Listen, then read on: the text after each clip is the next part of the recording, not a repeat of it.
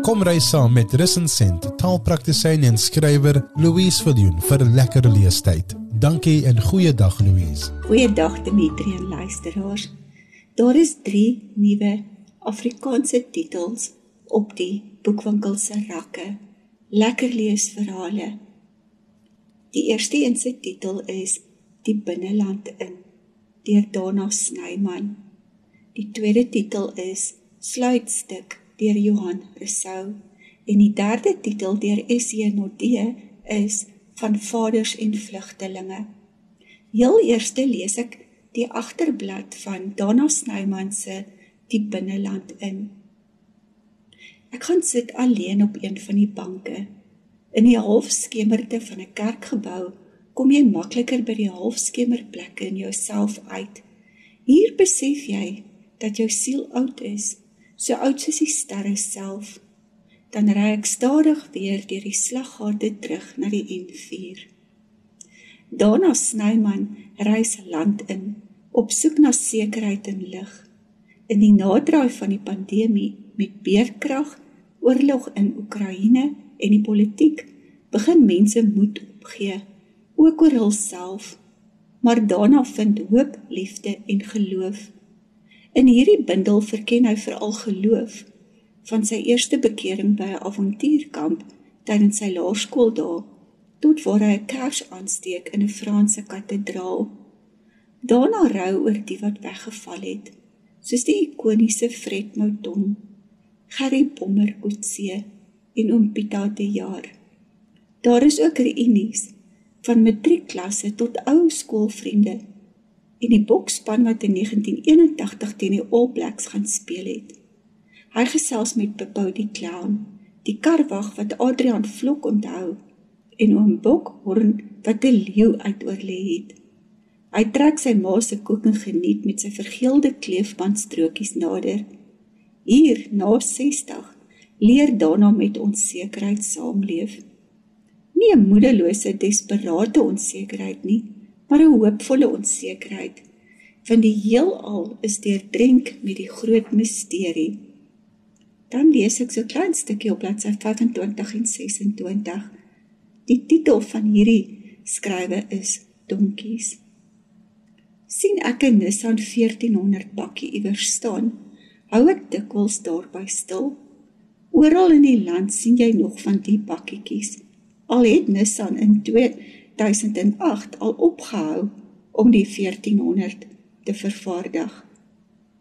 Is die bakkie se eienaar nie by nie, probeer ek om hom, dit is omtrent altyd hom, in die hande te kry. Hoe lank het hy al die bakkie? Waar het hy dit gekoop?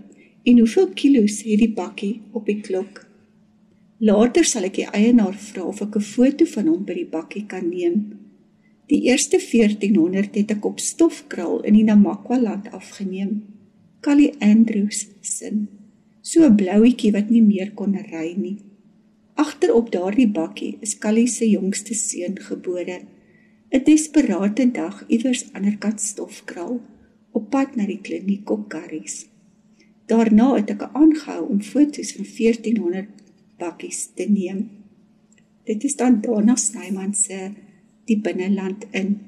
Definitief 'n moet lees. Ek kom nou by Johan Rousseau se sluitstuk. Ek lees wat op die agterblad staan. 3 jaar na die dood van Afrikaans se grootste skrywer, kom 'n Nederlandse vrou na Suid-Afrika om navorsing vir 'n biografie oor sy lewe te doen. Sy besoek die skrywer se voormalige vakleerling om meer oor die enigmatiese figuur vas te stel, bykans 30 jaar nadat die 2 mans se weë pynlik geskei het.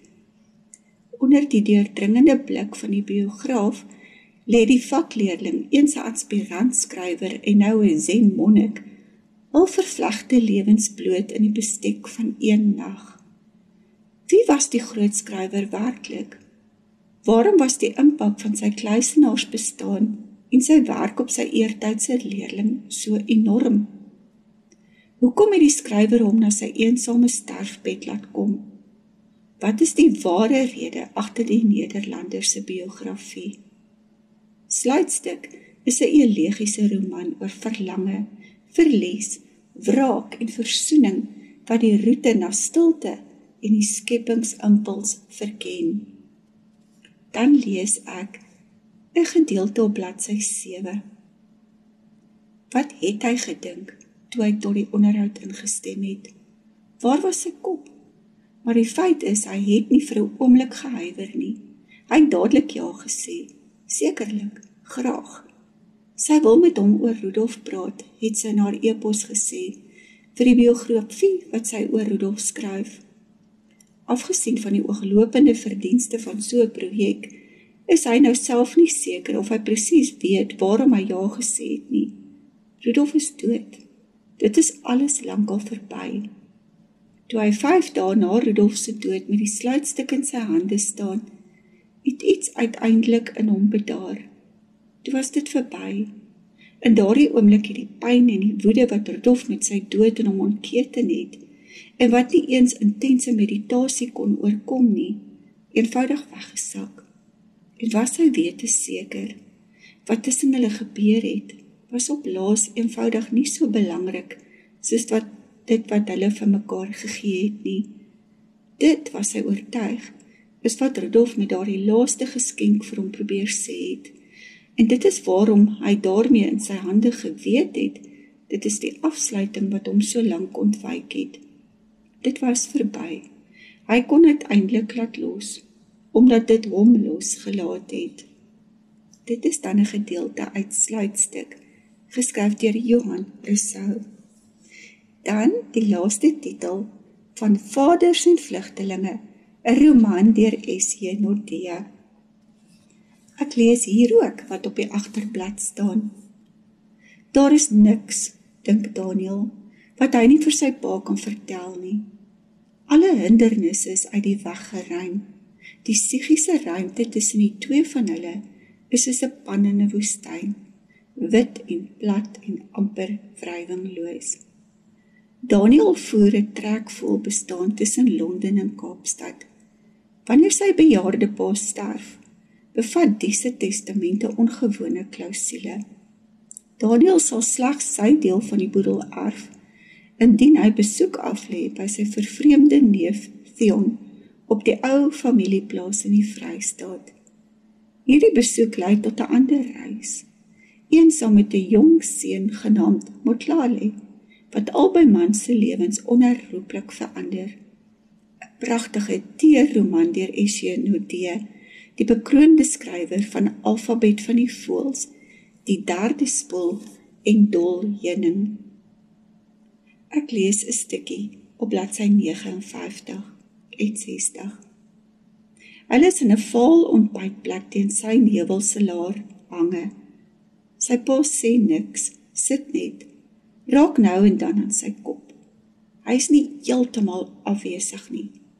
Wanneer Daniel praat, dan glimlag hy, sê iets hofliks en niks seggens in 'n respons. Hy bestudeer sy pa se gesig. Hoe maak mens sin van die onewe verloop van die hoof se lediging, die manier waarop jy op geen oomblik met akkuraatheid kan takseer wat ingeneem of geprosesseer word nie. Hoe dowwer sy pa se teenwoordigheid, hoe vaar sy glimlaggie, hoe meer vryelik kan Daniel praat. Hy bou voort op die tema van 'n reeks mislukte verhoudings in Londen. Die vertellinge word al intiemer. Dis jou skuld, wil hy sy pa uit die bloute toesnou, na hy pas in besonderhede vertel het van die Brit wat so 2 jaar gelede ook 'n ruk lank by hom gewoon het. Josh, 'n argitek, klein van postuur, Joods, 'n dekade jonger as Daniel. Dit wil sê tot Josh een aand na 'n argument sy kop geskit en gesê het, wat met jou fout is nie iets wat ek vermoed enige iemand sal kan regmaak nie. Toe het hy by die voordeur uitgeloop en nooit weer teruggekom nie. Tot sover. Dit was dan 'n gedeelte uit S.J. Nordea se van Vaders en Vlugtelinge. Skaf gerus enige een van die 3 boeke aan. Lees lekker En volgende week vertel ek meer boeke nuus. Totsiens. Hierdie insetsel is moontlik gemaak deur @radio.live. Kry 'n kopie van Louise se boek Gesinstyd met God. In hierdie boek gee Louise praktiese wenke oor hoe om gesinstyd met God spesiaal te maak en stel opwindende aktiwiteite voor vir die hele gesin. Daarna volg 52 oordeenkings wat gesinne weekliks kan deurwerk. Besoek lapa.co.za om jou kopie vandag nog te bestel.